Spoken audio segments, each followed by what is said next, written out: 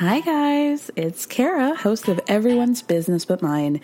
And let's be real, one thing that makes the show possible is by selling sponsorships to advertisers.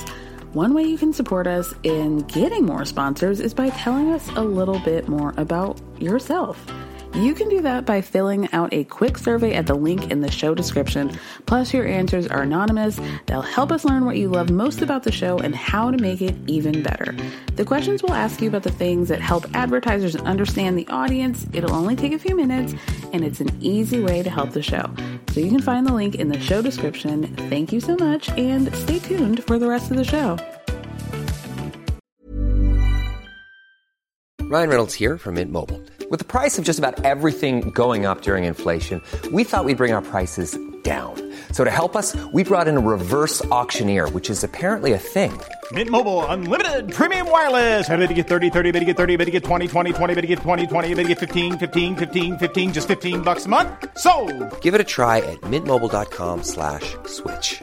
$45 up front for 3 months plus taxes and fees. Promo rate for new customers for limited time. Unlimited more than 40 gigabytes per month. Slows full terms at mintmobile.com. Even when we're on a budget, we still deserve nice things. Quince is a place to scoop up stunning high-end goods for 50 to 80% less than similar brands.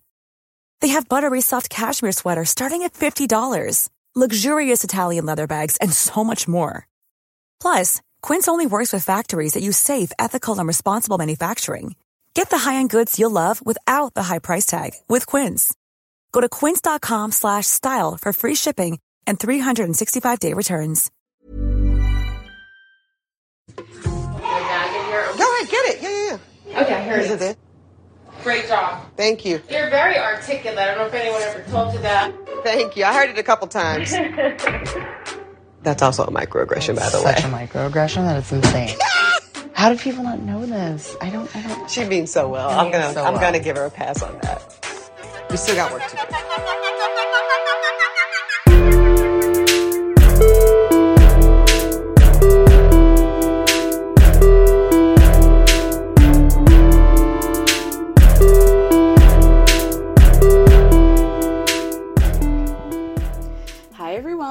Welcome to another episode of Everyone's Business But Mine with me, Kara Berry, Real Housewives of New York and Real Housewives of Beverly Hills edition. Woo! Let's start off with New York, which is proving to be part 2 of why we shouldn't be fucking with Luann and really Ramona. But my God, did we ever think that like Luann would be first in line and then Ramona? And that it's almost not that close of a second? Not me. Wasn't expecting to be here, but here we are. So, of course, you guys know last week we left off with a just shit show of aggressions, both micro and macro, and just inherent racism and problematic behavior at the hands of both Luann and Ramona. And we start off this episode with a back and forth between what's happening once Ebony leaves Luann's house and Luann in the kitchen talking to everybody about what happened. Ebony's telling Heather and Sonia outside as she's waiting for her car, like, you guys don't need to go with me. That's your friend. Like, I'm fine. I'm totally fine being by myself. And Luann, on the other hand, is being really defensive and continuing to call Ebony angry and say that she didn't bring race into the conversation. And Ramona says Ebony has issues. Do you think that one of her issues is racism? I think that might be her issue, Ramona. So in a confessional, Sonia says women don't like being called angry. And when you're with a black woman, avoid it. And if you do that, you back down right away and you say, wow, I didn't realize, and now I do. And then a hero comes along with the strength to carry on. And that hero is Sonia Tremont Adams Morgan. Wow. She really showed the fuck out on this episode, and I'll be giving her flowers for that in just a moment. So back outside, Heather tells Ebony that everybody needs to listen, and Ebony says the people need to listen even if they don't like what they hear, and that's the problem with this situation that's happening. Well, it's really, that is a statement that we could be making for the world at large, really, is that there are going to have to be, and this is something that Sonia seemed to understand, and we'll talk about that in a second, that in order for any of us to move forward, in order for us, whether it has to be race with race or whatever, is that we have to have these uncomfortable conversations, and we're going to have to listen, even if our egos are at the forefront telling us that being defensive and stuff like that. Like, I posted about, and I'm sure you guys heard about, Ellie Kemper, the chick from The Office, and Kimmy Schmidt, who had, when she was 19, I believe, participated and had been like the queen of this ball called the Veiled Prophet Ball in St. Louis, which is, like, she comes from a family with a lot of money, and from what I understand, like, the Kemper name is like a big name in St. Louis, in Missouri, and that she was like the queen of this ball that has a lot of history rooted in racism. There were like not ties to the KKK, but a lot of similarities. And basically, if it's not racist, which it seems to be because they only allowed black people to be at this ball in like 1979, that if it was not directly tied to the KKK, that there were definitely some like racist and classist aspects to this ball. So she issued an apology, and one of the things that I liked most about her apology, I'm sorry, there's a lot of outside noise, and I hope you can't hear that, but one of the things that I found poignant about what she said is, let me quote her directly. She says in one of her slides, "There is a very natural temptation when you become the subject of internet criticism to tell yourself that your detractors are getting it all wrong. But at some point last week, I realized that a lot of the forces behind the criticism are the forces that I've spent my life supporting and agreeing with." Now, this is a great thing. I think a really good thing that Luann could learn from is that we don't have to get defensive. And look around at the people who are being critical of the things that you've said and done, and see, in normal circumstances, if you were to take yourself out of the line of fire, so to speak, do you tend to side with them on the issues of character and what things to do and what not to do? And if you find yourself if you tend to agree with these people, but you find yourself disagreeing when it comes to you, then that's really something that you need to take a look at. So back to Luann, in her own confessional, a confessional that we know happens after the fact, Lou very clearly still doesn't understand what the deal is. She says that Ebony claimed to be the smartest woman at the table, which we all know for a fact is not what she said, and how that was a derogatory statement towards her, and for somebody so well educated, that was a really dumb thing to say. I have to laugh at the idea of Luann thinking that she's dunking on Ebony and her supposed, I don't know, like, reputation, according to Luann, as like too smart and like trying to get over on people because of her, like using her education as a weapon, weaponizing her degrees against these women, when God, she really is so smug about the fact that like, if Ebony was so educated, first of all, you have to stop conflating educated with smart. Because not only is that not what Ebony said, it's not the conversation to be had at all. Everybody knows that there are many smart people who do not have formal educations, obviously. It's just funny to me that like Luann is trying to think she's doing the most and making a point when really she's like, really kind of driving the point home that maybe she's not that smart because she didn't understand what Ebony was saying in the first place. So Ebony goes back to Ramona's house and finds Leah hanging out on her bed and tells her she got kicked out. And Leah's like, wait, what? And then Ebony says, Luann called me an angry black woman. And Leah gets off of the bed like, no, she didn't. No, she did not say that to you. Now, in the interest of absolute fairness, is it fair to say that Luann did not literally say that call Ebony an angry black woman? Sure.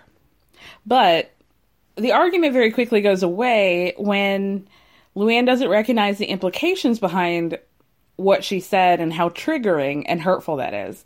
And it definitely goes away if you guys watch What Happens Live, that happened after with Ebony and Casey from Bitch Sesh, in which Ebony was said on more than one occasion that there has been radio silence between she and Luann.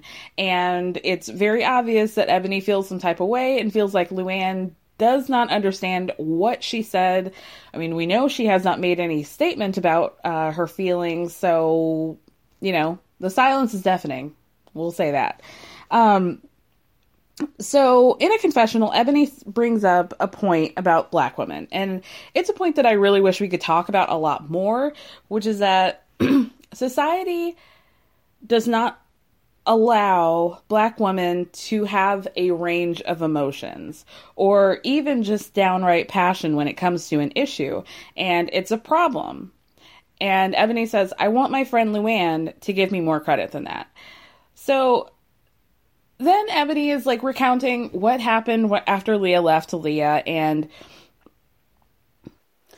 you know, how Ramona and Luann were going on about how they feel about certain sexual terms and words and conversations being had in front of them. And then Ebony says, Luann works on a hierarchy system because of that countess title. Bam. And that's really what I think the biggest issue is. Like, I want to say that I think a good majority of people do not say problematic things with the conscious idea that what they're saying is problematic or racist. I do believe that. I think that's not an unfair thing to say. However, we also many people live in different worlds in which they just don't have to be conscious of what they say and how they say it and how they bring up stereotypes. And what I think Luann's first problem is that Luann is ignorant to race in this country, for sure. We have seen many an example when it comes to that, about Luann's ignorance and a really aggressive ignorance when it comes to racial issues. But I think another side of that is that Luann does cling tight to that title, and I think Luann doesn't realize how that threads throughout her life, because she looks at Sonia for a lot of things, really, to make her feel better about herself that are unwarranted and unfair to Sonia. But I also think she looks at Sonia as like, oh, you're still stuck in your past marriage. Oh, you're Morgan this, you're Morgan that. I got the, we're on a yacht, Nigerian football team. Fair. All of those are fair things. But we have seen, we know that there are a spectrum of Luanns. And there is down-to-earth Lou. There is Mrs. de Lesseps. There's the Countess. There's Cabaret Luann, and proper Luann. And where am I going with this? The version of Luann that we're seeing now is a different version, where it's like half asshole, half, I don't know, just like has her head in the sand. And very clearly, once Ebony brought up education, it was a trigger for her, because there's some insecurity happening there that is not Ebony's fault or her business. That Luann needs to take a look within herself and figure it out and unpack it. So then we see Heather sit down at the table. We're still at Luann's house. So Heather sits down at the table after she talks to and says goodbye to Ebony, and Sonia sits down. So at the table we have Heather, Sonia, Ramona, Lou, Kurt the naked guy, Victoria, and her Luann's niece, Nicole. So Heather is trying to educate Luann, and Heather says, I understand you were just using the word angry as a blanket statement, but you need to be more conscious when you use that towards a black woman. And you can hear Victoria say, you should have just said that she was upset. We did not see a lot of Victoria's reactions in this moment, but I could tell something in her face was like, ugh. Like she has maybe half-heartedly tried to or attempted to educate her mom in the past, or she's definitely heard her mom say problematic things, but there was just like the weariness of like, oh, Lord, here's my mom again doing that thing that like I wish that we could have kept behind closed doors, but here we are with a whole production crew. So I think Ramona is getting a lot of, maybe not passes, but I think people are so focused on Luann that they're not as focused on the things that Ramona's doing and saying in these times that are also problematic. But when Heather says, she brings up the fact that Ebony told Ramona she was using her white fragility when she was like covering her ears and telling Ebony like, oh, you're so loud, like, please be quiet. I can't, my poor precious eardrums. And Ramona says, well, I didn't know what white fragility meant. And Heather says, well, maybe you should have asked Ramona, or maybe you should have asked Ebony what it meant. And Ramona says like, well, she was just so upset and I just didn't know what to say. And she uses this body language that is like, makes her feel like, it makes her seem fragile. Funny how that happens. But it just put her in this light, like, Ebony was just so angry and like, I just didn't know. And like the way she was like hugging herself and like self-soothing and like diminishing her body to make it seem like I was just so afraid of her. Like, come on. We have seen Ramona go after everybody in public spaces, private spaces, screaming at people like, oh, but all of a sudden, like, you were so scared of Ebony and her screaming.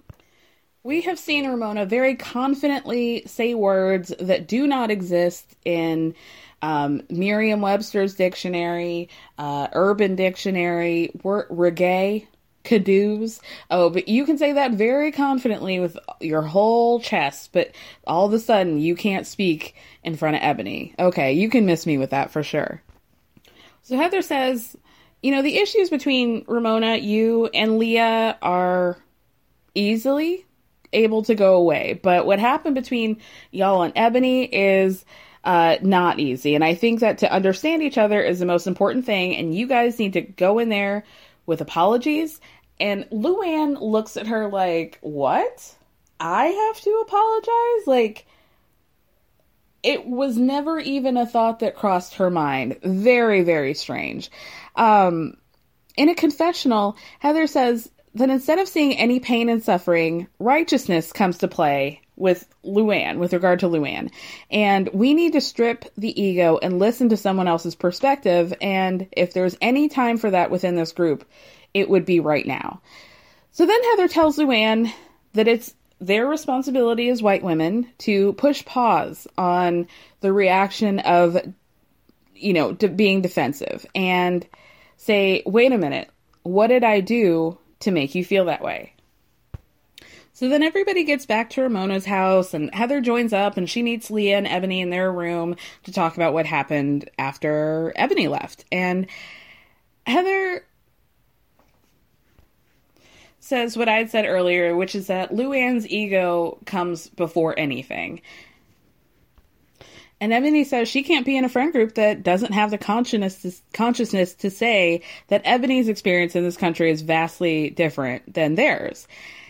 And this marks the first time that Heather made me just fall out in laughter.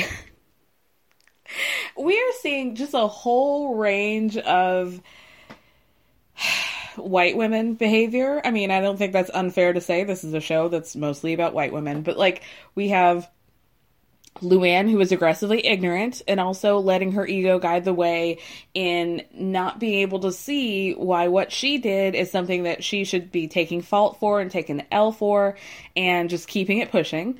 Then we have Ramona, who is equally as problematic, but she's like trying to listen. She's clearly more conscious of being canceled than Luann was, which is interesting because Ramona didn't even know what cancel culture was until 2 episodes ago.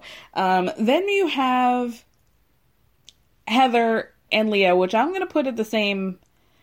They're one and the same here. They're the Spider-Man meme pointing at each other. I think they're both well-meaning, but they're both not there yet. They clearly have more experiences in a more multicultural world and than like Luann and Ramona would. And they clearly like lean liberal and all of that, but there's still a lot of work to be done. And then we have Sonia who fucking killing it. So Heather turns to Ebony and she says, I just have a different lens on it because I've been in the homes and in the core of Black America, and it's a beautiful place, and I'm just so happy about my experience. Why are you talking about, like, you've been in the homes of Black... Like, what do you mean? As if she's, like, toured the safari... Like, toured, every Black... Did you go to Detroit? Did you go to the Mississippi? And you went in the homes of Black people, and it's such a beautiful experience, as though you went on a safari and got to look at, like, how giraffes and elephants live amongst each other. Like, you talk about it like you're a tourist. We're just Black. It's not like... It shouldn't have to be that different. Like, you're like, I went here. Like, she's talking about knowing Black people like she went on a trip to Bali. And it, like, changed her life. Let me break it down a little bit more. Heather is the type of white person to go to Africa and take a bunch of pictures with, like, little Black kids and, like, hug one and, like, be like, oh, I love these kids. Like, oh, they're so beautiful. Look at that. It's really changed my life.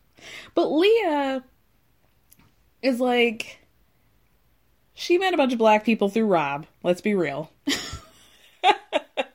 And through her baby daddy Rob, and yeah, like, she can kick it, and like, she can go to the parties, and she'll invite them to her parties, and it's like, yeah, it's like, oh, look at how downtown and cool I am. But then she'll say things about voting, and we'll get into that later.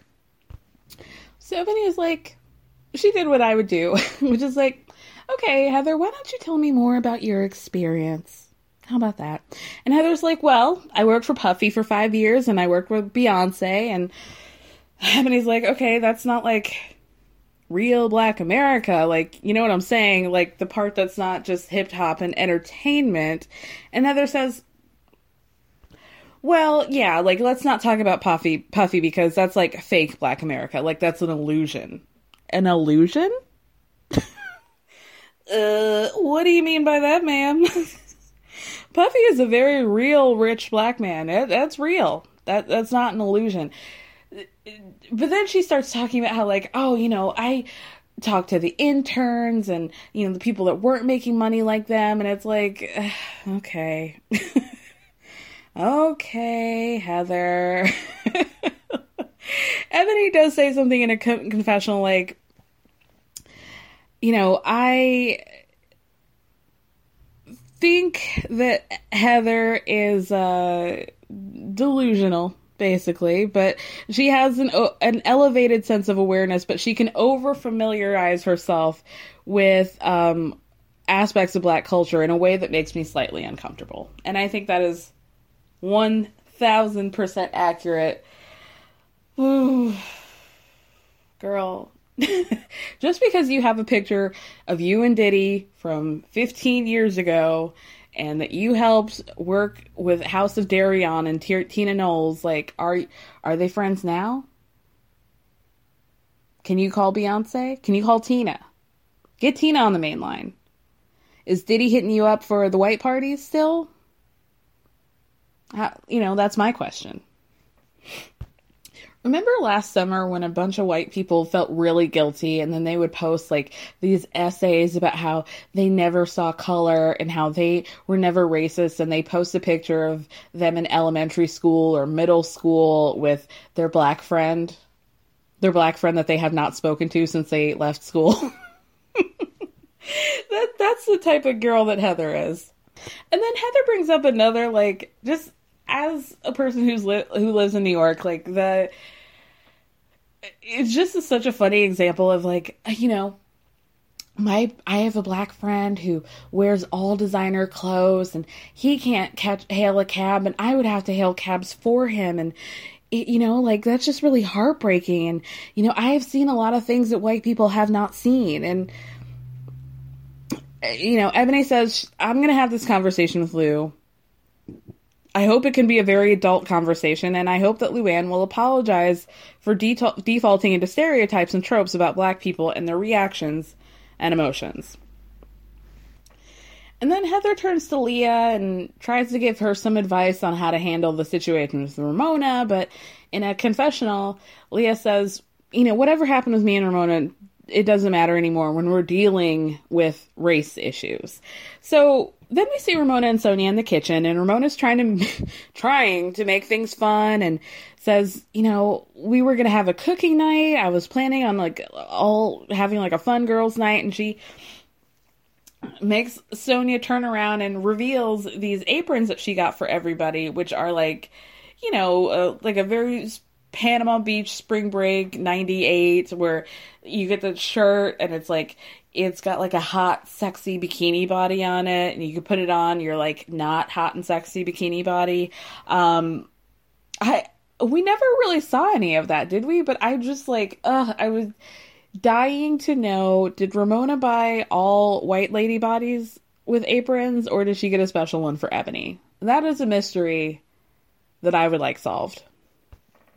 Heather really is like just doing the hard work. She's going from door to door trying to facilitate something, you know, some kind of peace treaty amongst the sides here. So she goes into Luann's room to try and facilitate a conversation between her and Ebony. And Luann's still being very defensive and says Ebony got off her seat and she was in her face, which is again, another gross exaggeration of what happened and a true example of white fragility. Lest we not forget, Ebony was sitting directly next to Luann. So if she was in her face, it's because, and I don't think she was, if she was in her face, it was because they were sitting right next to each other. I don't recall Ebony getting up off her seat until she was asked to leave. So your memory of this in a way that makes you a victim is just not a great look. Not a great look at all. Like, Ebony was out here playing Bad Girls Club, you know, while Luann was trying to have a peaceful Martha Stewart moment in her backyard. And Heather says, listen, Ebony reacted because you said something wrong. And Luann is like, well, I just feel like she misunderstood me, and, you know, as though it was like Ebony's responsibility to understand her correctly, you know? And then Heather says, well, maybe we can sit down together and understand a little bit more about each other and move on. And Luann's like, I'm all for it. But, you know, she's all for it because she's expecting to get an apology because she thinks that she was the one who was wronged. So everybody sits down to figure things out. And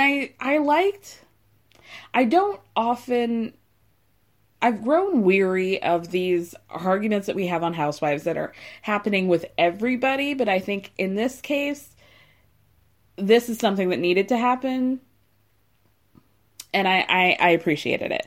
So Ebony starts by saying that she holds Lou in high regard and that she hopes that she knows that. So when Lou told her she was angry, that was unacceptable to her.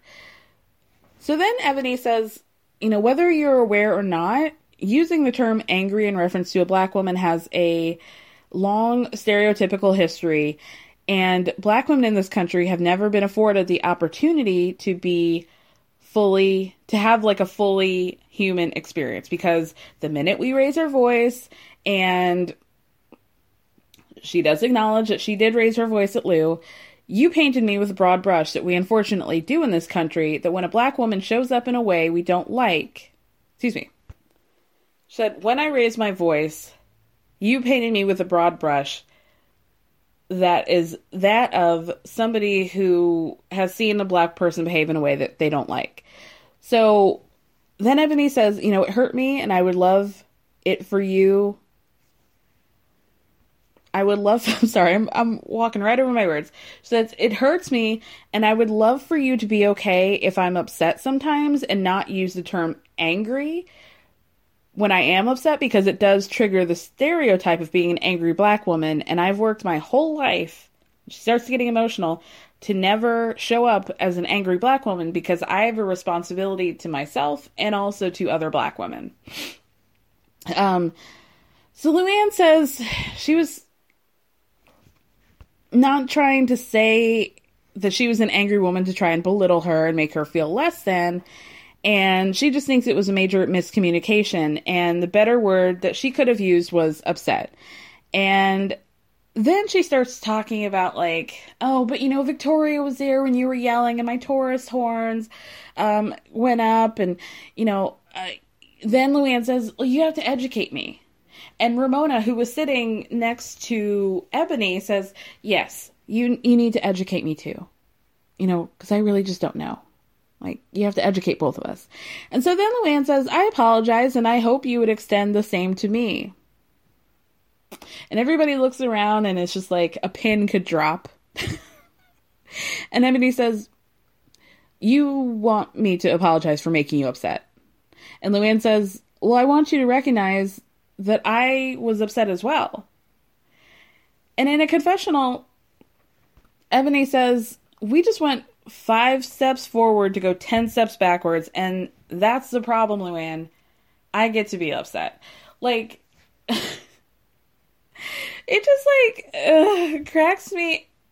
It cracks me up, not in a genuinely funny way. It's just like, I think even if this was not an issue to do with race, Luann would have expected an apology anyway because she's giving one. Like, I think she feels like there should be a transaction when it comes to apologies, but like, you're expecting an apology from somebody who reacted to what they perceived was racism. So you don't get an apology for that. So here's where Sonia's time to shine. So she turns to Luann and says, well, explain why you're upset.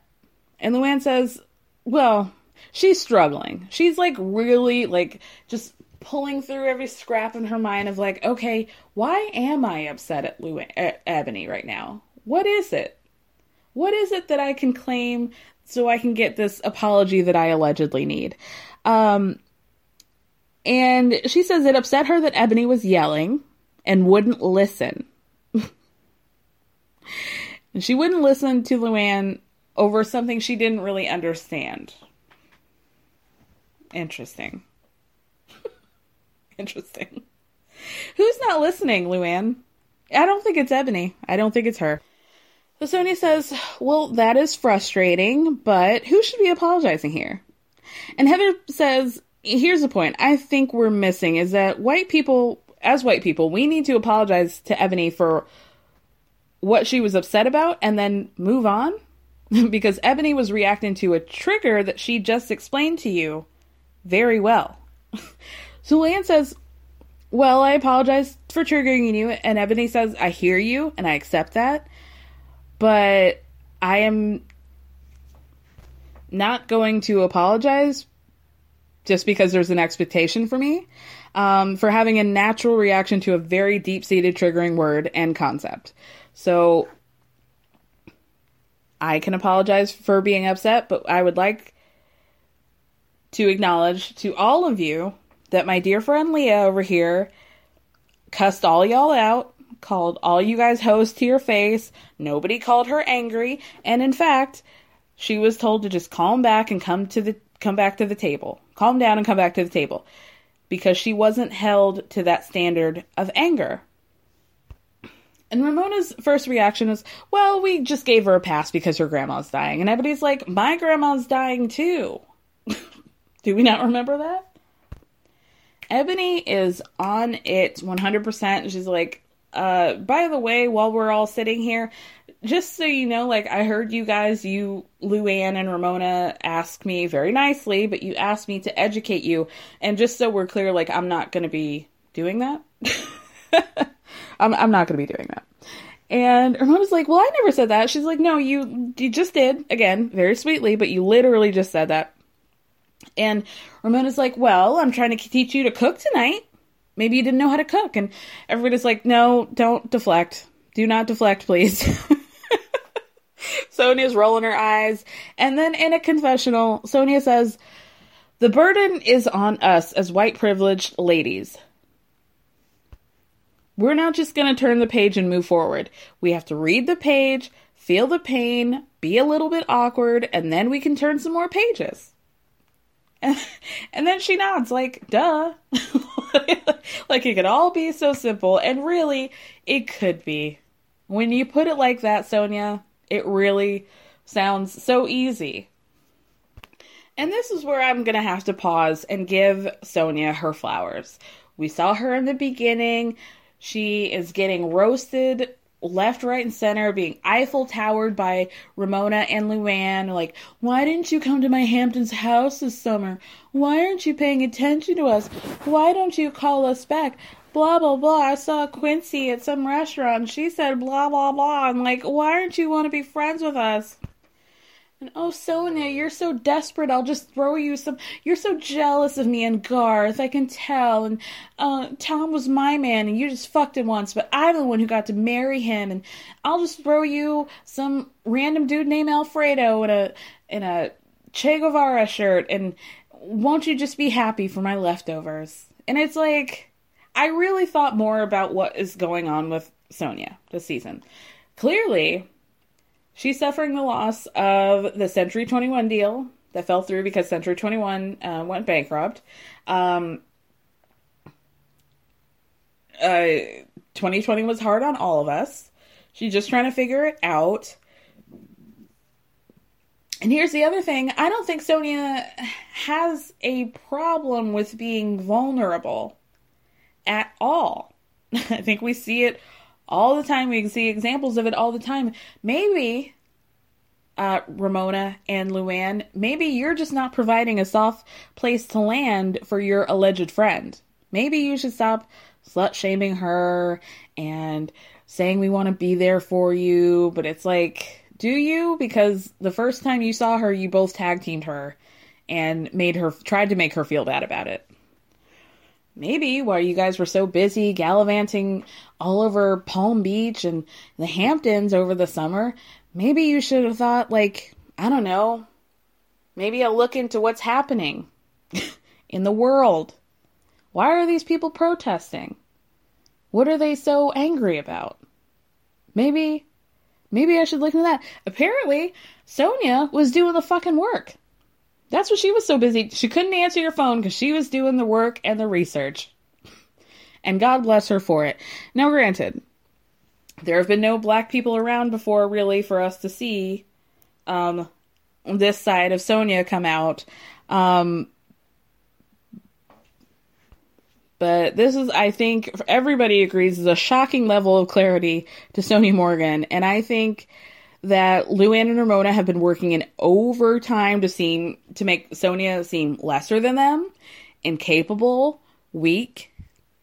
And now look at her. Smartest woman in the room about an issue that is incredibly complex and deep. And she has chosen to educate herself, and Ramona and Lou have decided to be this. Whatever this is. So anyway, Ramona then asks Ebony for a little bit of patience, and Ebony and Sonia at the same time are basically wow. Ebony and Sonia are basically like, I think she's been abundantly patient with you guys. And so Ebony and Luann end up hugging, and in a confessional, Ebony says, I think it was an uncomfortable and awkward situation and conversation for everybody, but I do think that we got somewhere. So we end the night with Ebony telling Ramona, hey, thanks for the dinner. I think I'm just going to order some comfort food. and I'll see you guys in the morning. But before she goes upstairs, Sonia catches her. Kind of diffuse the situation a little bit more. And Ebony says, you know, everybody makes mistakes. Nobody's perfect. And Sonia's like, yeah, you know, like I'm a loser. And Ebony stops her immediately and says, no, actually, you're a queen and I want you to know that. And Sonia says, you know, that's so nice. And Leah said that to me too. Like I underestimated myself and I just need to get a little bit better self-esteem. And Ebony says, you're a high worth person, no matter what anybody says. And that is coming from me, a woman of high worth. And then Ebony says that Sonia has allowed her group of friends to classify her as less than valuable. She's like, I think she's dope. I think she's a badass, but she doesn't believe it because it's been told to her and she's internalized it. And I'm never here for that. Thank you. What I am here for is this friendship between Sonia and Ebony. I think this is a great pairing. LOL number 2 out of Heather is that she goes back into Ebony and Leah's room to get a bag that she left there. And as she's closing the door, she turns to Ebony and says, you're really articulate, by the way. I don't know if anybody's ever said that to you before. And Ebony's like, yeah, I think I've heard that a time or two. And as soon as she closes the door, Ebony goes, that's a microaggression. That's a big microaggression, by the way. And Leah's like, yeah, I know. Ebony's like, you know what? She means well. I'm just going to give her a pass. Like, and this is like another aspect of Black culture that is not often seen. It's where you're just like, oh. You came so close, Heather, and then you had to call me articulate. Like, how did you not know that calling a Black person articulate is, like, not the move, girl? Oh, heaven help us.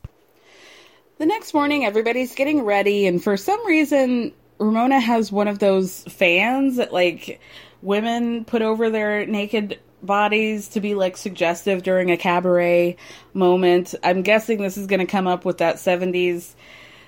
Honestly, I don't know why she had the fans, but she's talking to Sonia, and she tells Sonia, you know, I was just thinking last night of what it would feel like if I was, like, let's say, the only white chick with all Black chicks, and there's just some differences, and it just made me aware that I have to empathize with people and their struggles, and maybe sometimes I'm in my own little world. And Sonia's like, oh, you can say that again. In a confessional, Ramona says that Ebony has opened her eyes and to so many ways, and she's Googling all these things now, and she's been more aware than she's ever been before. And to that I say, yeah, we know, Ramona. We know. We see a quick clip of Ebony calling her friend Devin to set up a matchmaking session for Sonia. Later, she tells Sonia about it, and they have another heart-to-heart about just, like, I need to believe in myself. I really appreciate that. And how she's kind of lapping up the attention of Ebony because for all intents and purposes, it seems like the only person in her life who's trying to make her feel better and make her feel like she is a high value, high worth person.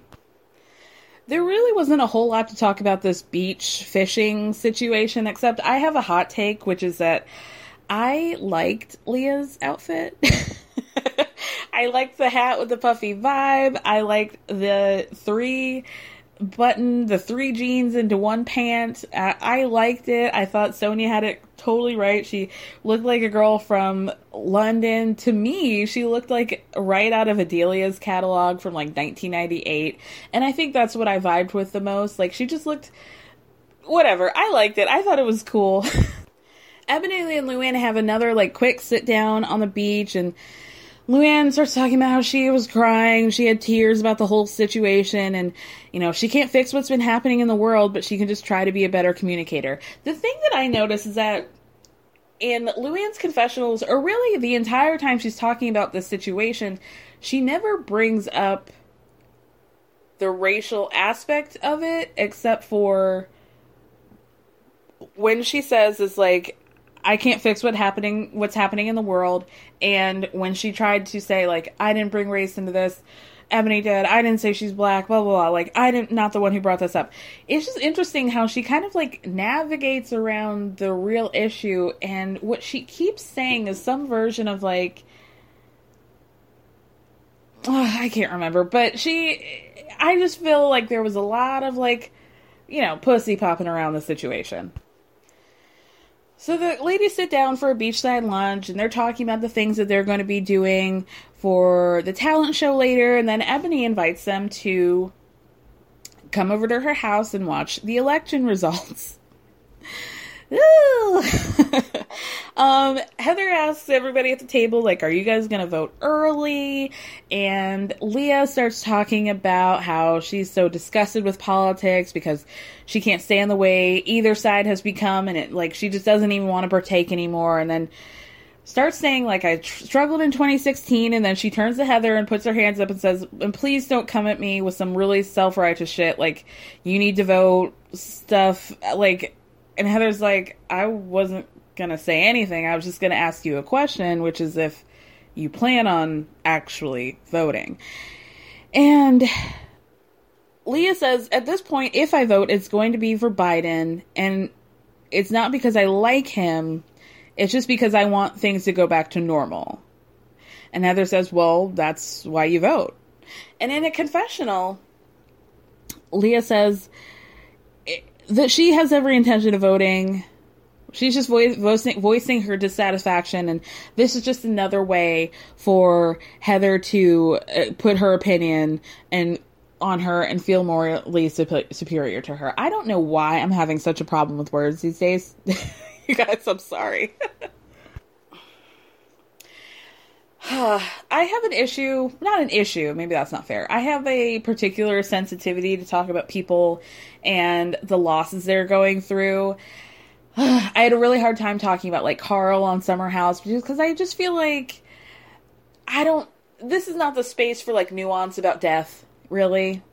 It's sad, and we should just let it be sad, and I want to see it and feel the emotions in the moment when I'm watching it, but I don't necessarily, like, I haven't found a mature and nuanced way to talk about death as it happens on reality TV.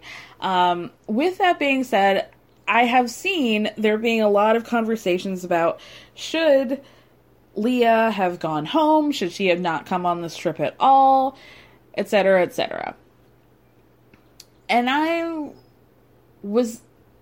have to admit, like, my initial reaction was like, girl, she should not be there. She just shouldn't be there. Clearly she's going through it.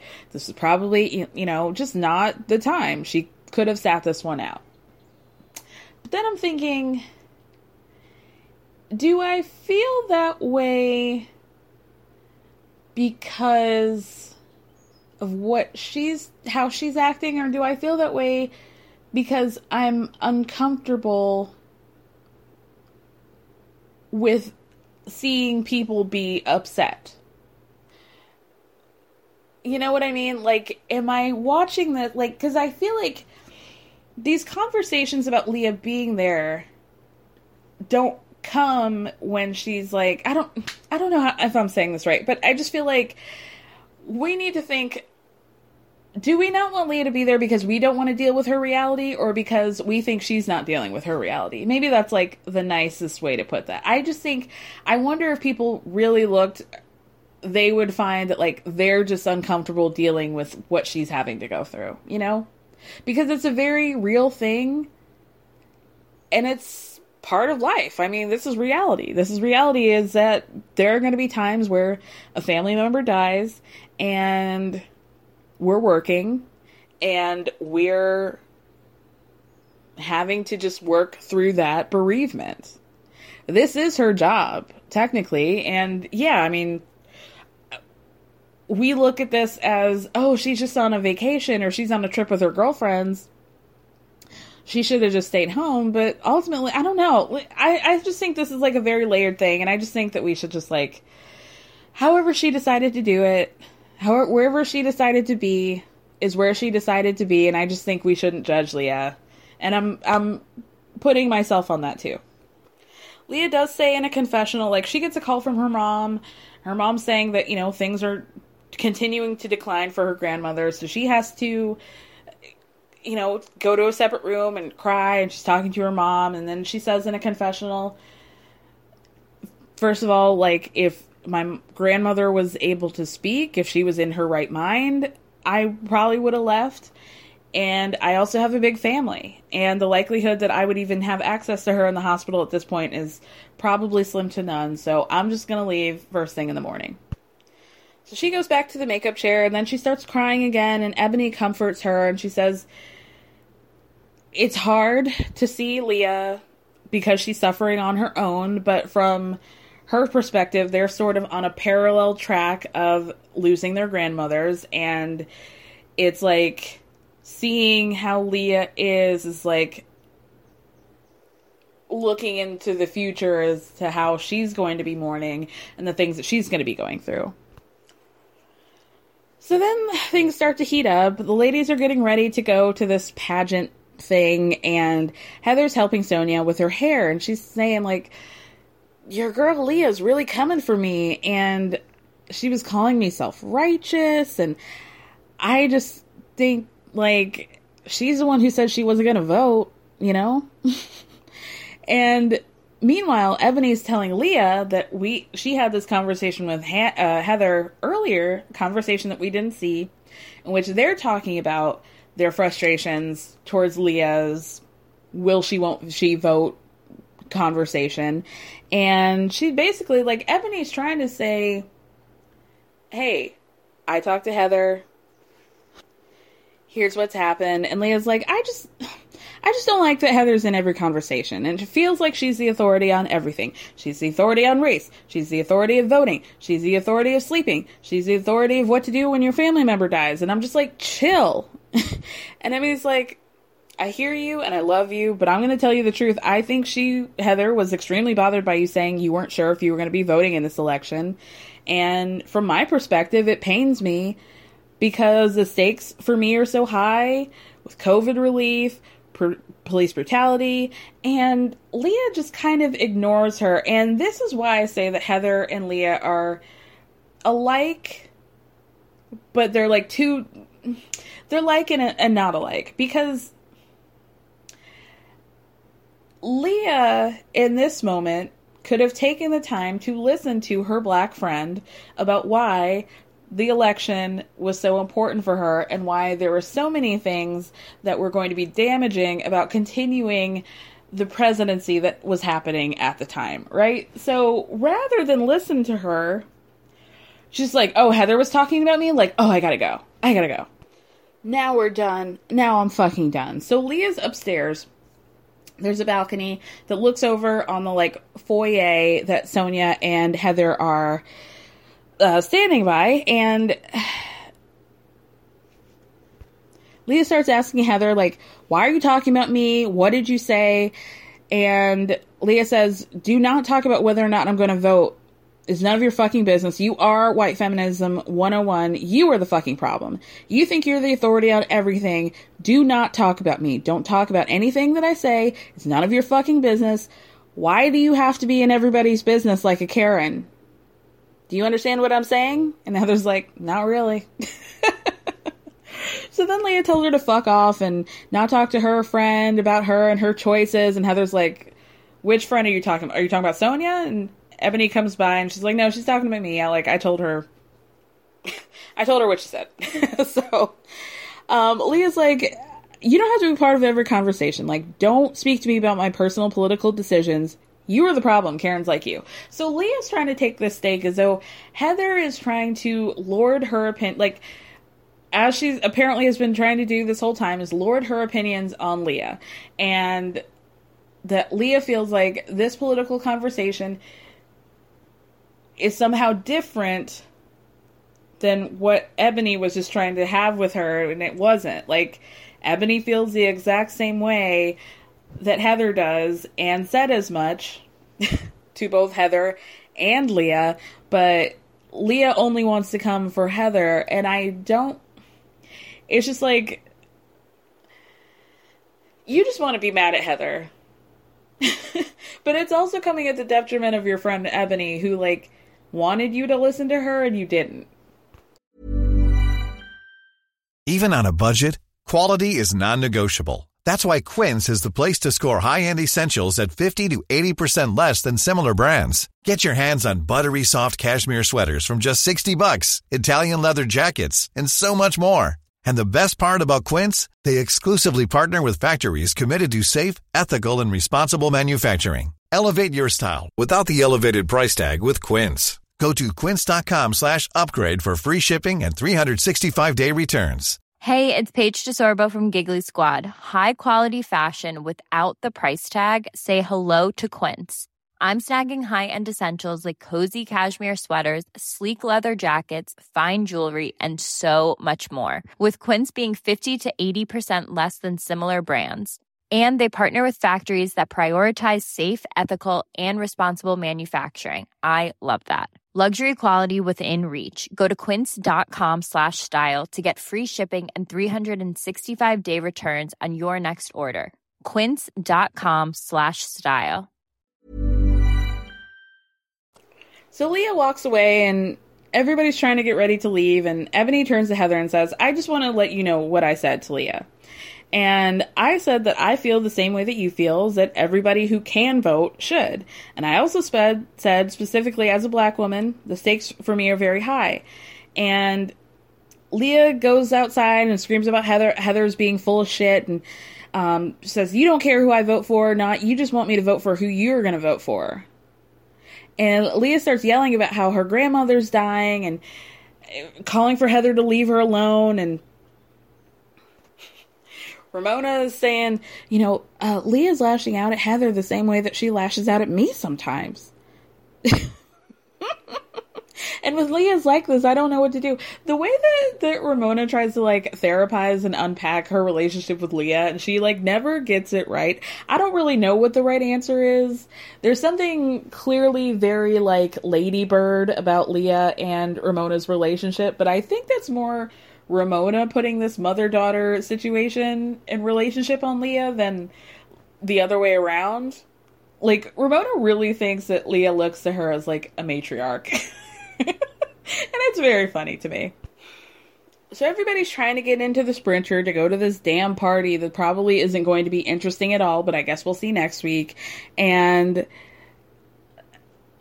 Luann, and Leah's already in the Sprinter. Luann and Heather walk into the Sprinter, and Leah's like, Luann, don't leave me in here with this. And Heather goes, oh, relax, bitch. And Leah's like, no, fuck you, bitch. And she's throwing the flowers that she had in her hand at Heather, which I guess is what Heather was saying when she was telling everybody that Leah assaulted her. I think that's just her throwing roses at her in a Sprinter. Oh, I just threw some huge peonies at you in a gigantic 6-figure minivan. Oh no, oh the horror. Oh the horror, Heather. Luann's on the outside of the Sprinter screaming, hurry up, you guys, they're gonna kill each other. Ebony is walking around with a bottle of Casa Azul. Oh no, let me get to this van real quick and try to defuse the situation. Leah gets out of the van and says, I'm not riding with her. She goes back in the house, and Luann's trying to convince her, we'll just take our car. Could we just go and try and have a good time, and you could just be separated first? She's I don't want to be with her. I don't want to be in the car with her. I don't want to be around her. I'm not going. You guys can go. I'm not going. I'm leaving. And we leave off with a to be continued. Again, I feel like the Bravo editors are being real loosey-goosey with these to be continueds, because those used to mean quite a bit, and I think the impact is waning, if you will. But yeah, let's move on to Beverly Hills. Hi. How are you? Well, you look all dolled up and beautiful. Oh my God, I don't feel that way. I just wanted to kind of end on a good note, because you didn't come to dinner. I feel like I was a part of that. I didn't do a great job of including you in the group, and I should have been nicer. Thank you.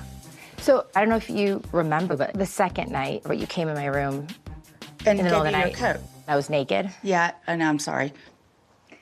I was just giving your coat back, But I mean, if someone like drops on the ground and covers their body. You don't like so stay sorry. in the room. And then you said something like, what are you doing over there? Oh, I didn't mean it like that. I really didn't. I just felt like my boundaries were crossed. And so I just felt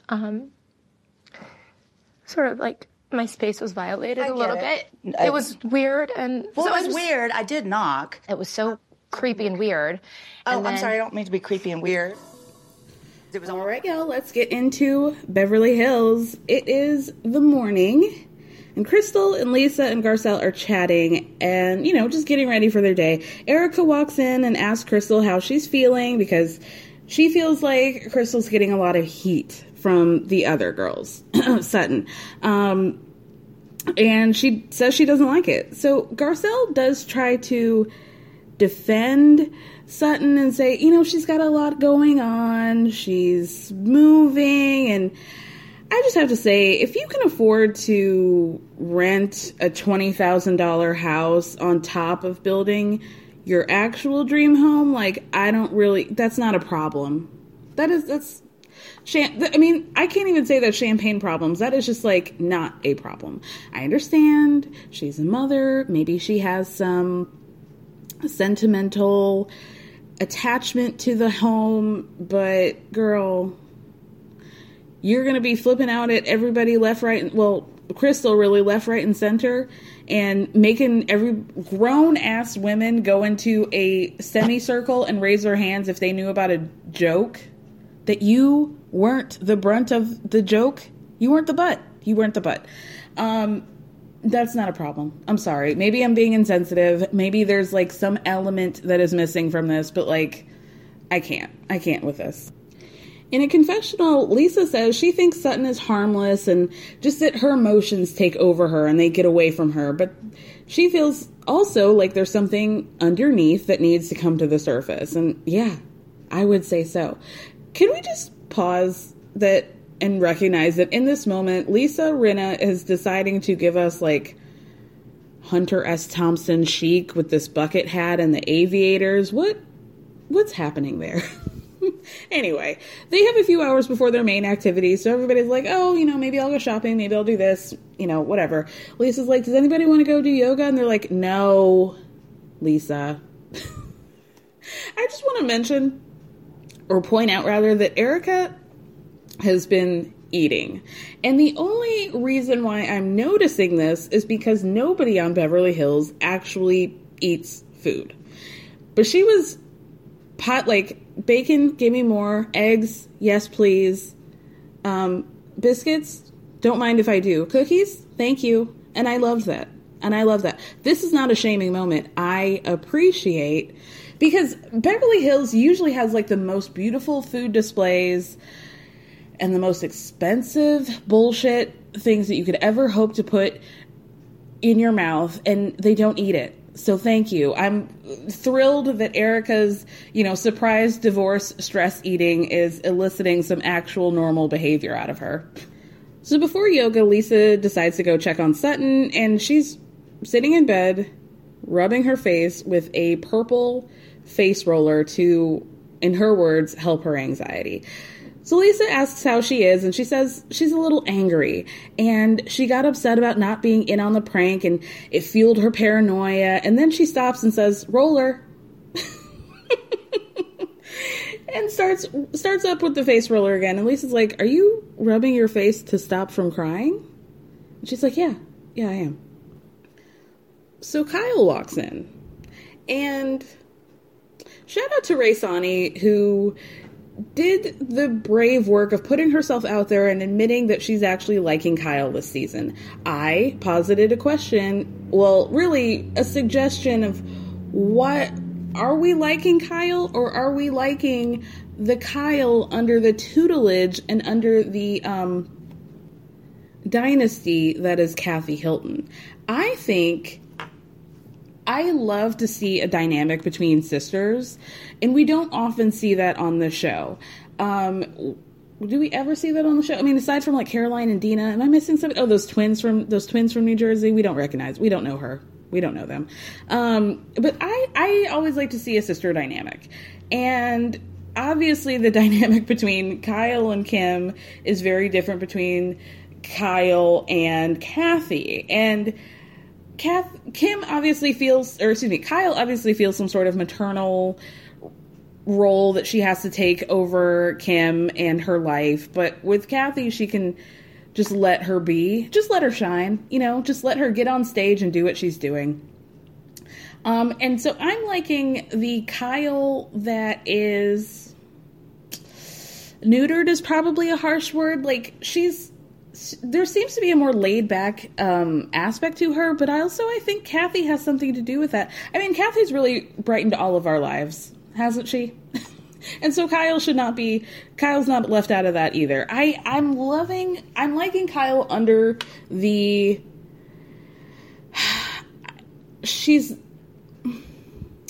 how do I say this? I think she thinks that she's top dog. She always has. Let's be real about that. But something about having her older sister there is like, she's allowing Kathy to shine, and she thinks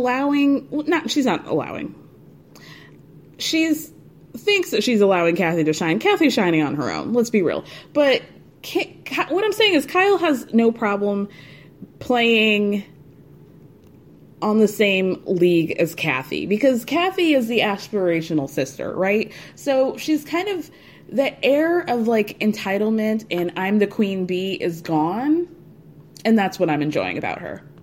So Kyle walks into Sutton and Lisa having a conversation, and Lisa's like, I was trying to explain to Sutton that like she can cry if she needs to. We don't need to be using this emotional support face roller. Just let it out. When in doubt, cry it out. And Kyle's like, well, she has been crying. And then Sutton says that Kyle was a little bit tough on her the night before, and we see Kyle doing part 2 of her like Big Kathy cosplay of, doing that like, Mom, I'm grabbing you by the crook of your elbow and saying like, hey, get your, like, you're being oversensitive right now. Like, are you looking at me? Fucking pay attention to me right now. And Sutton looks at her like, bitch, I am not your daughter. But was she wrong, though? No, ma'am. No, ma'am. So then Kyle says, you were being irrational last night. Like, that's the truth. Thank you. Thank you. This is what she just says it, lay it all out on the table. We don't have to make a big drama about it. You don't have to talk behind somebody's back. You don't have to tell Erica. You don't have to tell Dorit. Oh, Sutton, how she affected me. And, we're just going to really have to, I don't see how we can get through this, None of that, like, traditional Kyle Richards bullshit. Just say it. Just say it. So after Kyle's like, no, you really were being irrational, Sutton legit opens her phone, y'all, and says, well, let me add that to the list of names that I've been called. I was ridiculous, crazy, paranoid, irrational, and too sensitive. Got it. And if she could close her phone, she would have. And then Kyle's like, well, don't be defensive right now. Add that to the list. Defensive. Iconic. That was a great scene for Kyle. Probably one of the top 10 scenes of Kyle Richards of the whole franchise. And I'm going to stand by that. So then in a confessional, Lisa says, she shows us like just the highlights of people calling her like, of verbal assaults past on Lisa, where I want to call him PK. He's not PK. How quickly they fall. Ken, you guys, once a housewife is off Housewives, it's so hard for me to like keep them in my brain. I just don't have space for it, So flashback of Ken calling her schizophrenic, and somebody calling her see you next Tuesday. I think that was Kim Richards. Thank you very much. Calling her see you next Tuesday. Somebody called her the worst friend, and just all the hits of Lisa just taking it right on the lips. And she's like, people call me names all the time. Like, own it, baby. Just take it. So Garcelle and Crystal sit down in another room, and Crystal says that she has mixed feelings about this whole situation. Did you guys see on her Instagram? She posted a bunch of pictures of the Tahoe trip, and she's like, here's the pictures from Lake Tahoe. See you never. So, I mean, wow, really, things really took a turn with Crystal, didn't they? Whew. Let's talk about that in a second. So Garcelle asked Crystal what happened between the fight, with her and Sutton, because she wasn't there. And Sutton apparently didn't tell her. And Garcelle is actually very shocked by what Crystal is telling her about how I see everybody the same. We all go through the same. We're all on the same level. And she's like, wow. This is confusing to me, and I think there are so many layered levels to what we've been seeing on New York and Beverly Hills in the past couple of weeks, and now, there were a lot of great conversations had about what happened between Ebony versus Lou, and what happened between Crystal and Sutton, and now the conversations are sort of shifting between, well, why is Ebony siding with Leah and not fucking with Heather? And why is Garcelle continuing to side with Sutton? Or not side with her, but, not hold her to account in the way that people feel like they should be. To see Garcelle kind of waltz her way around Sutton, is it her responsibility? No, because she wasn't there, and she is never gonna, she'll watch a show, of course, but not her. Would it have been right for Garcelle, or not right, but would it have been necessary for Garcelle to be like, hey, I heard that you said this, and, we need to talk about it? Maybe. Because the topic of conversation originally was with her and Kyle. I don't know. But I also think that there is this disconnect when it comes to Black people's responsibility to calling people out, and how and when they should do it and how frequently. And it's just a very complicated thing. We saw that scene of Heather calling Ebony articulate, and Ebony just being like, you know what, I know she means well, I'm not going to fight this battle, I think there can oftentimes be this conception or this perception that we want to confront everything in every little situation and every microaggression and every slight of our friends, and it's just exhausting. It's we have this responsibility that we didn't ask for and certainly don't want, and then there's also the responsibility to talk about every single little thing that may or may not happen or does happen, and that's exhausting too. We deserve, just like Ebony said, we deserve a whole range of emotions, and to be able to fully express ourselves without being called angry Black women. We also deserve a break, we also deserve to, if we want to just let something go, then we can let something go. If we want to maintain a friendship, that's entirely people's choice. Meanwhile, Sutton's still in bed with Kyle and her nose sticker, in case anybody forgot that she had a nose job. Did you guys remember? Did you guys forget? Kyle got a nose job.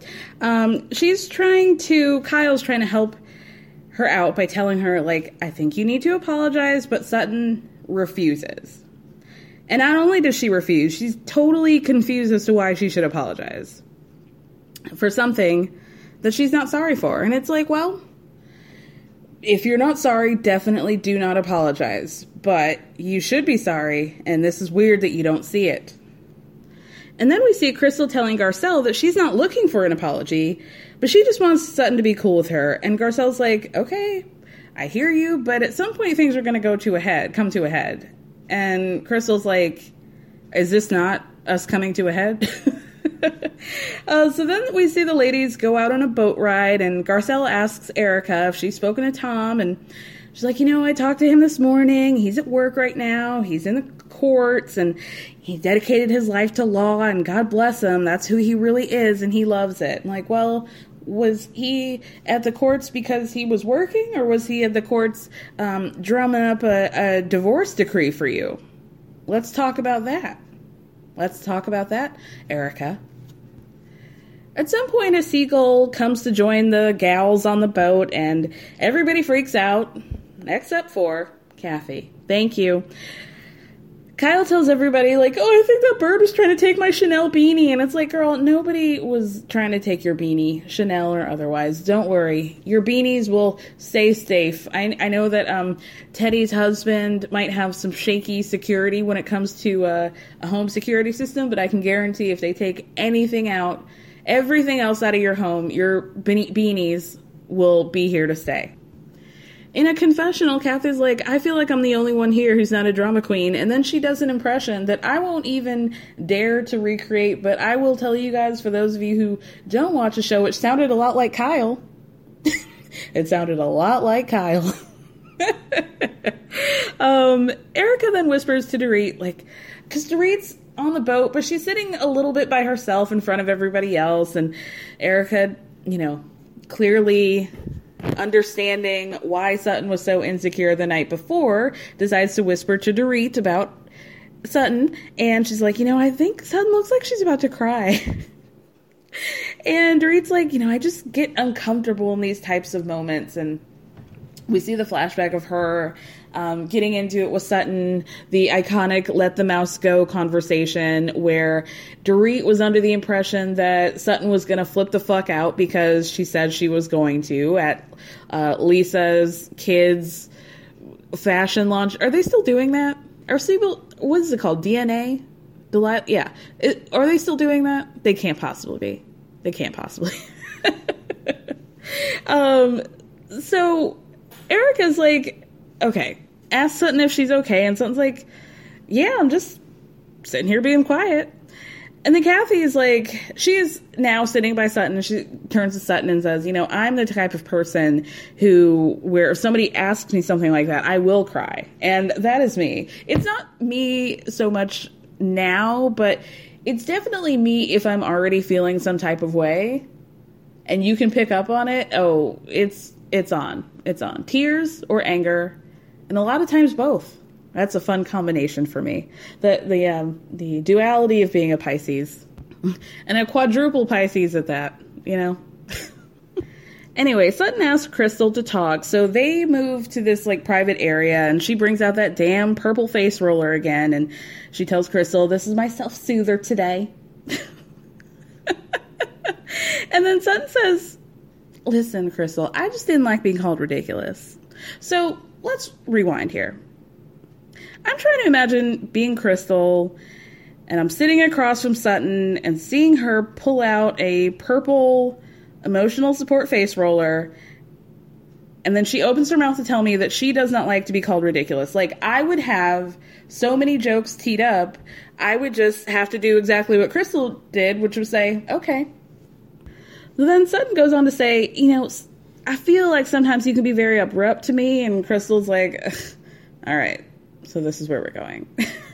And then Sutton's like, well, you're laughing at me right now, and obviously I'm really upset. And Crystal says, okay.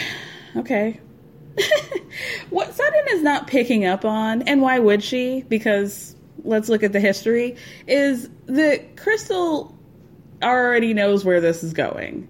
And she's like, okay, Sutton was being problematic towards me, and now she, much like Luann, wants me to apologize because I felt some type of way about what I perceived to be problematic or racist behavior.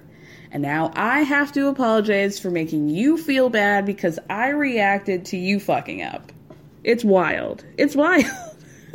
Crystal kept it a lot cuter than I could, because I would have been like, girl, I would have thrown that roller into the lake. So then Sutton gets sarcastic. She gets upset about Crystal being, quote unquote sarcastic, and how this isn't the time for all that. And Crystal's like, I'm not being sarcastic. And so then Sutton says, I just want to hear from your side from last night. And Crystal's like, the prank stuff? I had nothing to do with any of the pranks that happened last night. And if anything, I was trying to get you involved, and you told everybody I kicked you. And Sutton's like, well, you did right on my ankle. And it's thin. My legs are very thin. So then Crystal says, I wasn't doing anything to you last night. If anything, I was trying to include you. You turned on me, and you've shown me that you're nothing but an untrustworthy person. I don't trust being around you. I don't trust your reactions, and it makes me feel a bit like a doctor. Or like I'm not a doctor, but it feels kind of manic. I can't deal with crazy people. And this is where I have to be on Sutton's side just a little bit and say that I don't like, we have to divorce ourselves from calling people crazy. And behavior is crazy. Like, Sutton is unhinged for certain. Does Sutton need therapy? Yes. Does Sutton require a clinical diagnosis? I'm not sure. But I know for sure that we need to stop calling people crazy, because it's almost like Ebony saying that, like, black women are not allowed a full range of emotions. I think that a lot of women are not allowed a full range of emotions from people, but it's more difficult and happens more frequently with black women. But I think women in general are oftentimes not allowed to be upset, or they're not allowed to assert themselves, or we're bitches, or we're not allowed to say, do this, do that, or we're bossy, or we're, y'all know what I mean? Like, and so was what Sutton did, like, completely ridiculous? Yes. Is it necessary to call her crazy? No. We've evolved and we've moved past that. I also want to say something struck me in watching this scene. I've seen a lot of people compare Crystal to Heather Dubrow from Orange County, and I believe I recognize that, and I also agree in that, because there's something that's very, like, what was I saying the other day? That, like, Crystal has the air, much like Heather, of somebody who is constantly dressed in expensive fabrics. Like, Heather probably does not have, like, a cotton poly blend t-shirt anywhere in her wardrobe. And I feel the same of Crystal.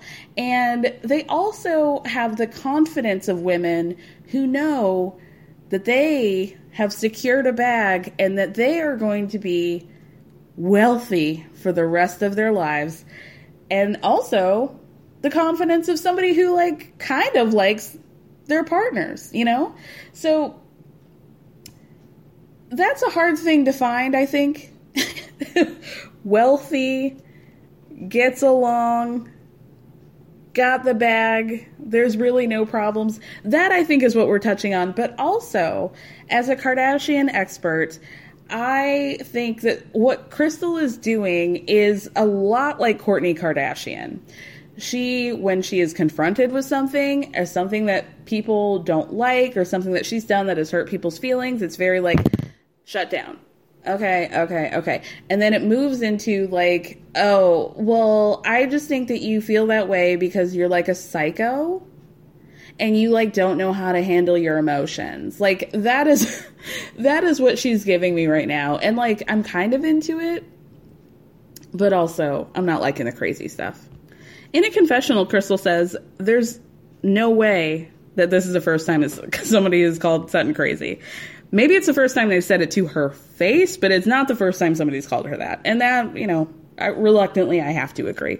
Sutton says, you don't even know me. And Crystal says, that's the thing. All you've shown me is crazy.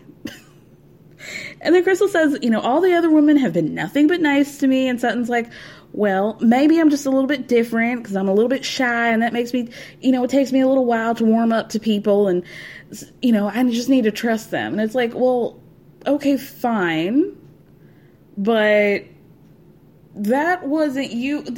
You, like, fully confronted Crystal. That was not the behavior of a shy person. Okay? And I don't think people who have walls up and who take a long time to, like, let people in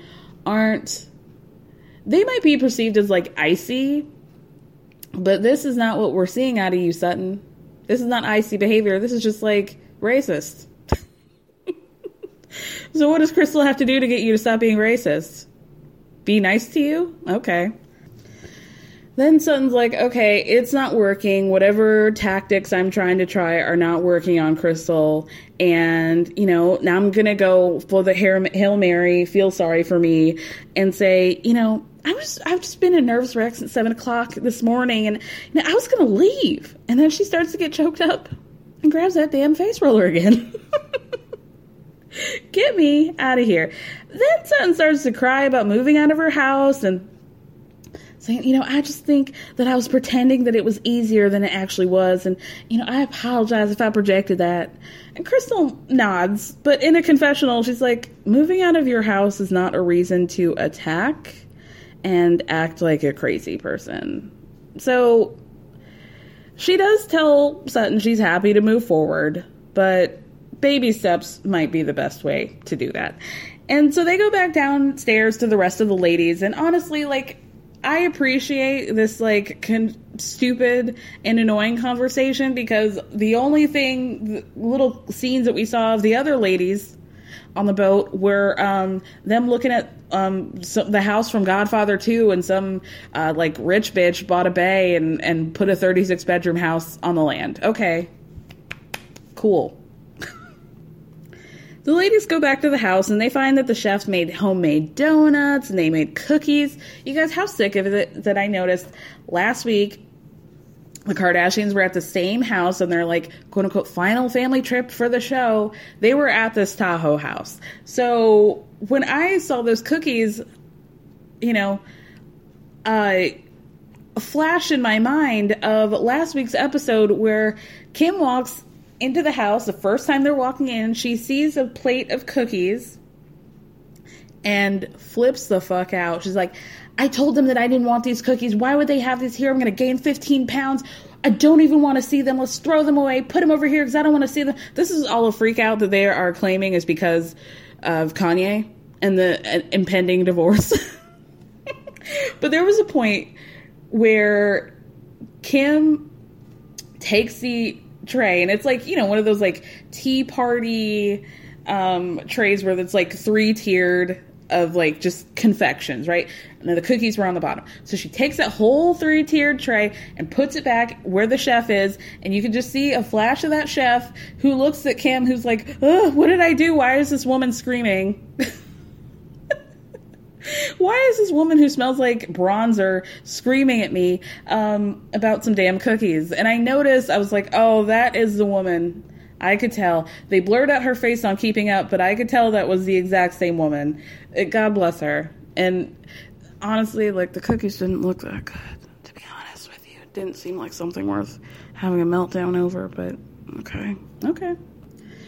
Well, everybody sits down, and Kyle has to make a big to-do about how the stitches inside of her nose, because she got a nose job, you guys, they tickle, and so they make her sneeze, and so she has to be a big show where she gets up from the table and you know, like, socially distance from everybody so she can open mouth sneeze about 3 feet away from everybody, as if that would matter. So now everybody's got to be exposed. Kyle, didn't you get COVID? I think you did. Everybody's got to be exposed to all your nasal drips and stitches. What if one of your stitches popped and went right into Erica Jane's eye? What was she going to do then? Okay? She really doesn't think about other people. Anyway, at this point, Garcelle, and I love that she just point blank asks these questions. I love them. And I also love to see Erica act like unfazed by them, but also like she tries to be kind of shady, but then she just can't do it because she just doesn't have the range. So Garcelle asks everybody who all here's gotten a nose job, and Erica in a confessional is like, oh, you know, like, I don't mind people asking me about my work done as long as I can ask you what you've had done, and, you know, maybe if you don't look good, then I'll suggest a couple doctors to you. And I'm like, is that shade towards Garcelle? Garcelle v. Beauvais? It certainly can't be shade over supermodel of the Garcelle? No. Who in this group are you being shady towards? Because Garcelle's the one who said it. So what's tea, girl? Because I know you're not talking about that face. Erica says she got her nose job when she was 41, and Dorit's like, well, I've never had one. And the editors are shady as fuck because they pan to everybody's reaction of like, huh, oh, that's not what I expected her to say. And then Kyle in a confessional says, you know, I know a lot of things can be changed by contouring. I've seen her do it. I know she's like a makeup girl, but I also know that most people here think she's lying. And it's like, Kyle, just say that you think she's lying, girl. Just say that you think she's lying. A side note, Dorit did say that before the season, she went to Kyle's doctor to see if she could also get a nose job. And the doctor, I guess, said something like, I can tell that you've not had a nose job before. And that's supposed to be the clarification that she's not had a nose job. Who gives a shit? I feel like in LA, people give out nose jobs on people in New York too. Girls get nose jobs for their 16th birthday. And it's nothing. You know, who cares? And then, if it wasn't shady enough, they show a side-by-side picture of Dorit 1995 and Dorit 2020. And, I mean, I'm inclined to believe that she might, because the tip of her nose is still the same. And if we, not to invoke the name of the Kardashians again, but if we know anything from Khloe Bikini Gate, is that Khloe does have her original nose, and this like Michael Jackson pixie upturn thing that she's doing is clearly the power of contouring, Photoshop, and Thor. By the power of Thor, Khloe manages to have an upturned nose in her pictures. It is, I don't know. I wanted to believe Dorit because I believe in Dorit. You know what I mean? And then Kathy Hilton fucking kills me. She points to her nose and does this Shirley Temple voice and says, well, I had a little something done. She's a delight. She's a delight. Kathy did a little bit of acting, right? But not as much as Kyle and Kim. I think something's happening here. I would like to see Kathy on the big screen. I would like Kathy on the big screen. I think we deserve to see that. We got a star in our midst, and I feel like she's being severely underutilized. On Watch What Happens Live, Kyle was on with Paul Scheer, I think, and we all know that Beverly Hills was supposed to have Kathy on it, but did we know that this Beverly Hills almost wasn't a thing and it was supposed to be a show entirely centered around Kathy, Kim, and Kyle? Maybe we did. Maybe we didn't. I don't know. Would we have liked that? As much as I am like, damn, I wish we had Kathy earlier, I think we got her at the right time. I think she's a breath of fresh air. We obviously would have had a much different show if we saw, like, first season Kim and Kyle dealing with Kathy. I think Kathy would have left season 1. I don't know. We're right on time, you know? There's an old church song for all you blacks to know.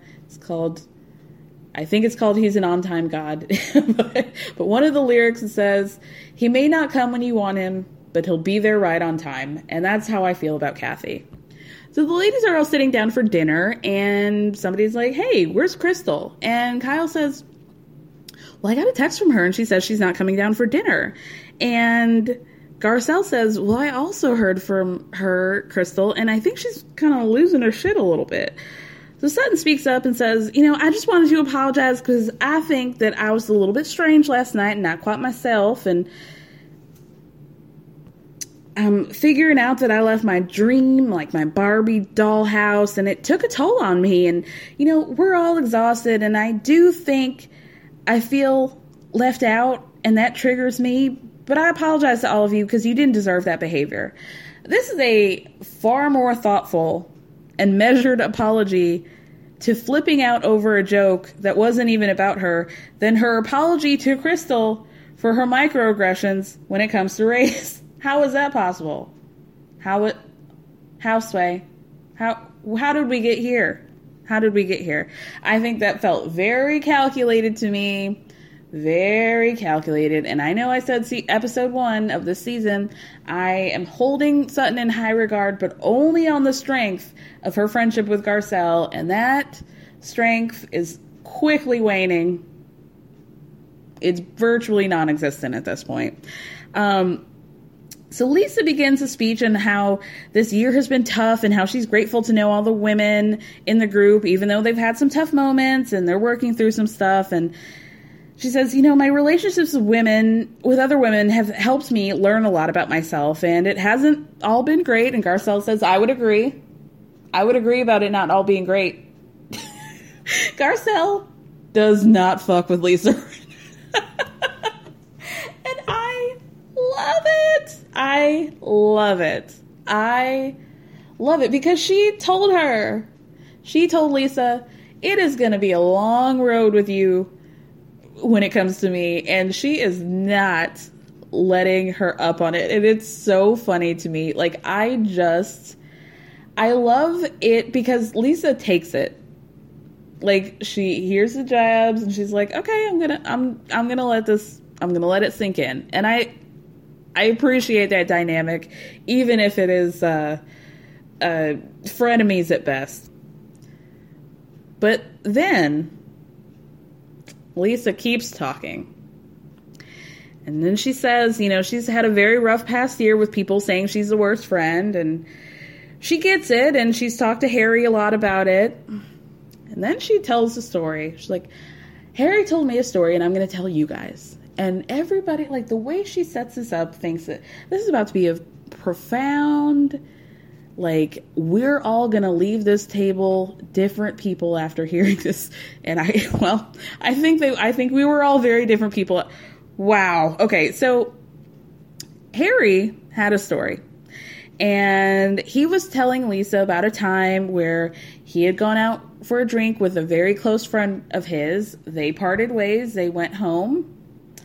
Or so Harry thought, and then the guy, trigger warning, you guys, trigger warning for sexual assault. So Harry and the guy separate, they go their separate ways, and come to find out, this friend of Harry's, instead of going home or whatever he was supposed to be doing, he sexually assaulted, he raped a girl. And everybody's like, wow. They're clearly uncomfortable and they don't know what to say. And then Lisa continues to say, that guy went to jail and all of their friend group wanted to go and visit him. But Harry said that he couldn't do that because he wasn't going to be blindly loyal to his friend that he did not agree with. And Garcelle's like, wait, so the point of that story is that you're saying you couldn't blindly support Denise? And Lisa's like, yes, thank you. You get it. Thank you, Garcelle. What the fuck? What the fuck?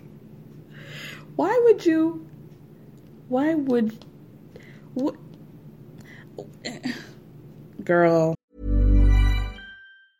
Even when we're on a budget, we still deserve nice things.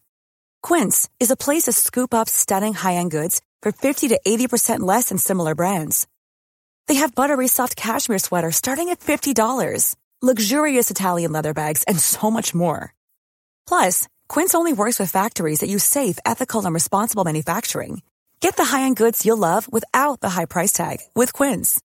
Go to quince.com/style for free shipping and 365-day returns. Hey, folks, I'm Mark Maron from the WTF Podcast, and this episode is brought to you by Kleenex Ultra Soft Tissues, your ally to help tackle your allergy symptoms this season. I love the change of seasons, but nobody loves pollen and all those other things floating in the air that make you sneeze during this nice weather. Kleenex Ultra Soft Tissues are hypoallergenic and allergist approved. So fight back against watery eyes and runny noses without worrying about irritating your skin. For this allergy season, grab Kleenex and face allergies head on.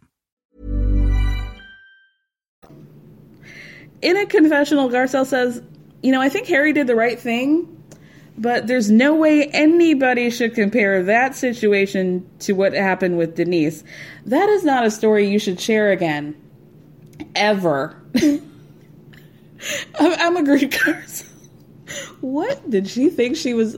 Girl, she really was like, I came prepared with this anecdote from Harry Hamlin, and y'all bitches are not going to be able to take this. And they weren't, but not in the way you thought, Lisa.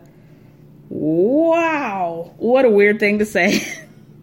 Erica tries to help Lisa by saying, well, Lisa maybe had some information about the situation that nobody else in the group knew.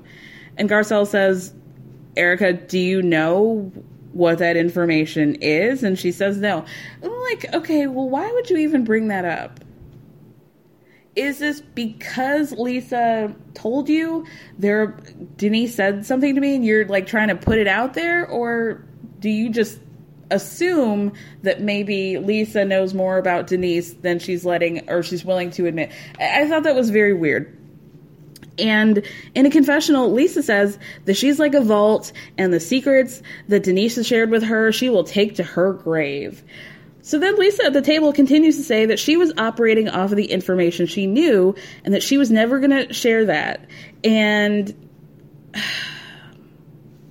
why didn't she say that a long time ago? Why didn't you say that with the conversation you had with Garcelle earlier in the season? Why did you not say that at any point last season? Why did you not say that during the reunion? Why did you not say that over social media? Why did you not say that at all? Why is this only coming up now that you're allegedly the vault to all of Denise's dirty, dark secrets, and that's why you went so hard on her last season? I'm calling bullshit on this. I do not believe it. She says, there were a lot of things that I did that were not good, but I also protected that situation, and I feel like I took a bullet.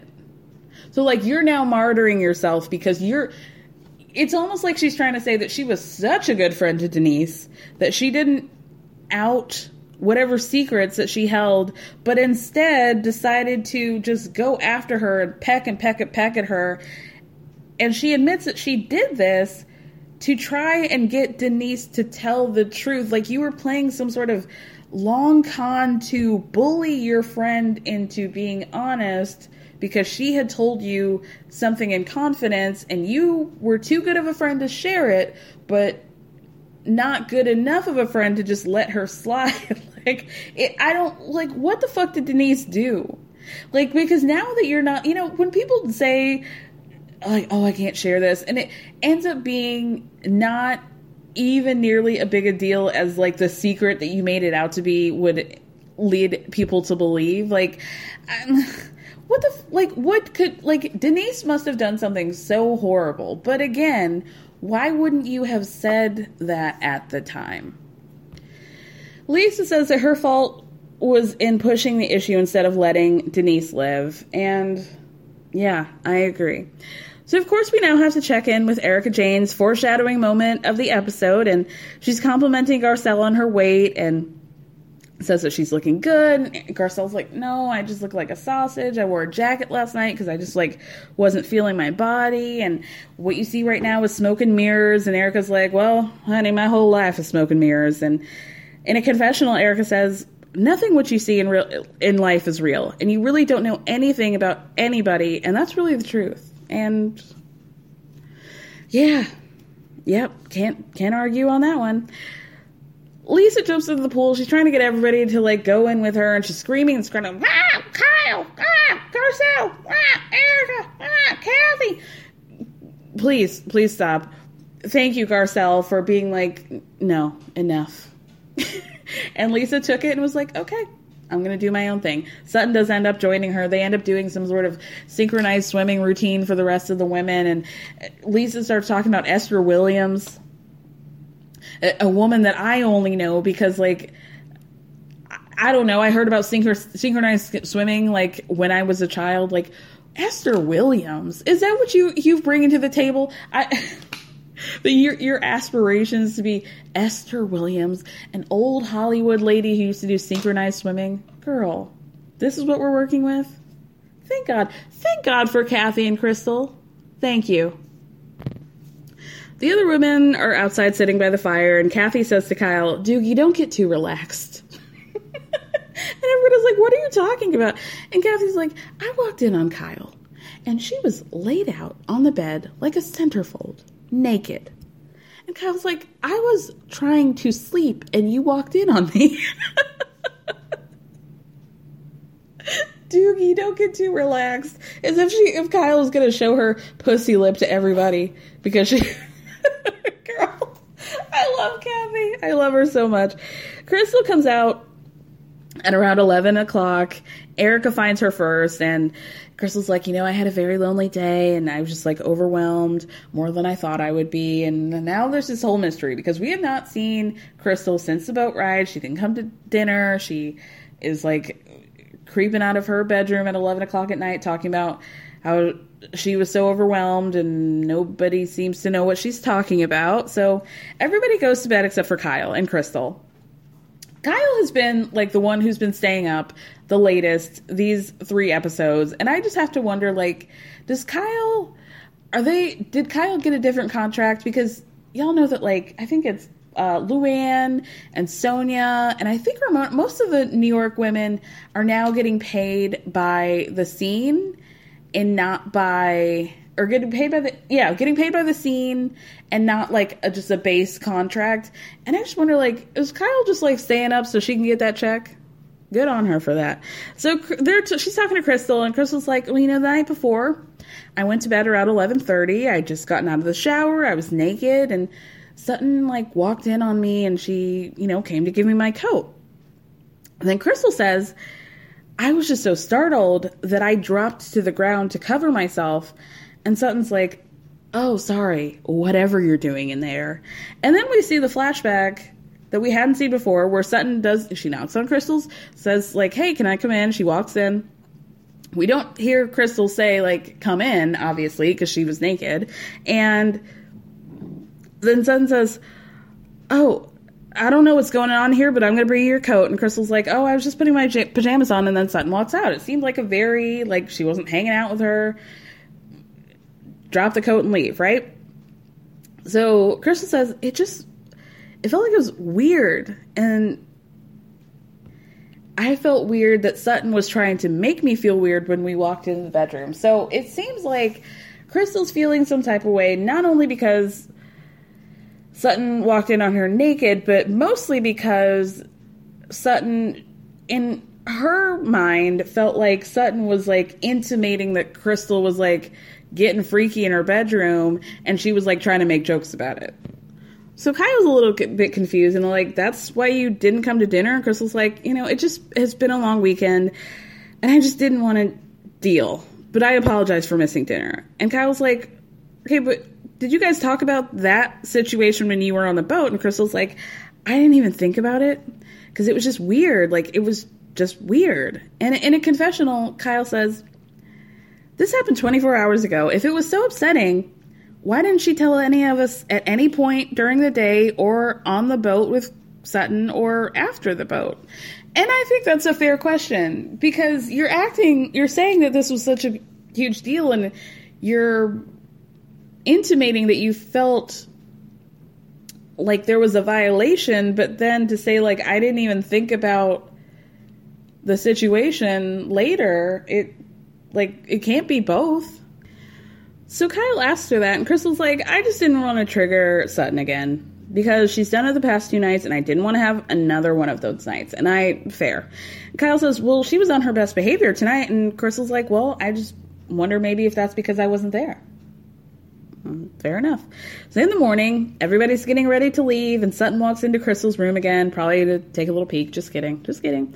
Sutton says she wants to end on a good note because, you know, she knew Crystal didn't go to dinner the night before, and she feels like maybe she was part of that. And Sutton says, I didn't do a great job of including you in the group, and I should have been nicer. And again, I have to ask, Sutton, what are you talking about? This has nothing to do with you not including her in the group. It has everything to do with you trying to center yourself as the ultimate victim of white stereotypes by also stereotyping Crystal and making these like stupid comments. Like, what? This has nothing to do with Crystal not feeling included. What she was said to you on the boat was that everybody else has been nice to her except for you. Not that like you're the one who's preventing her having other friendships with people. You're not the ringleader, girl. You're like Gretchen Wieners. You're not running this show.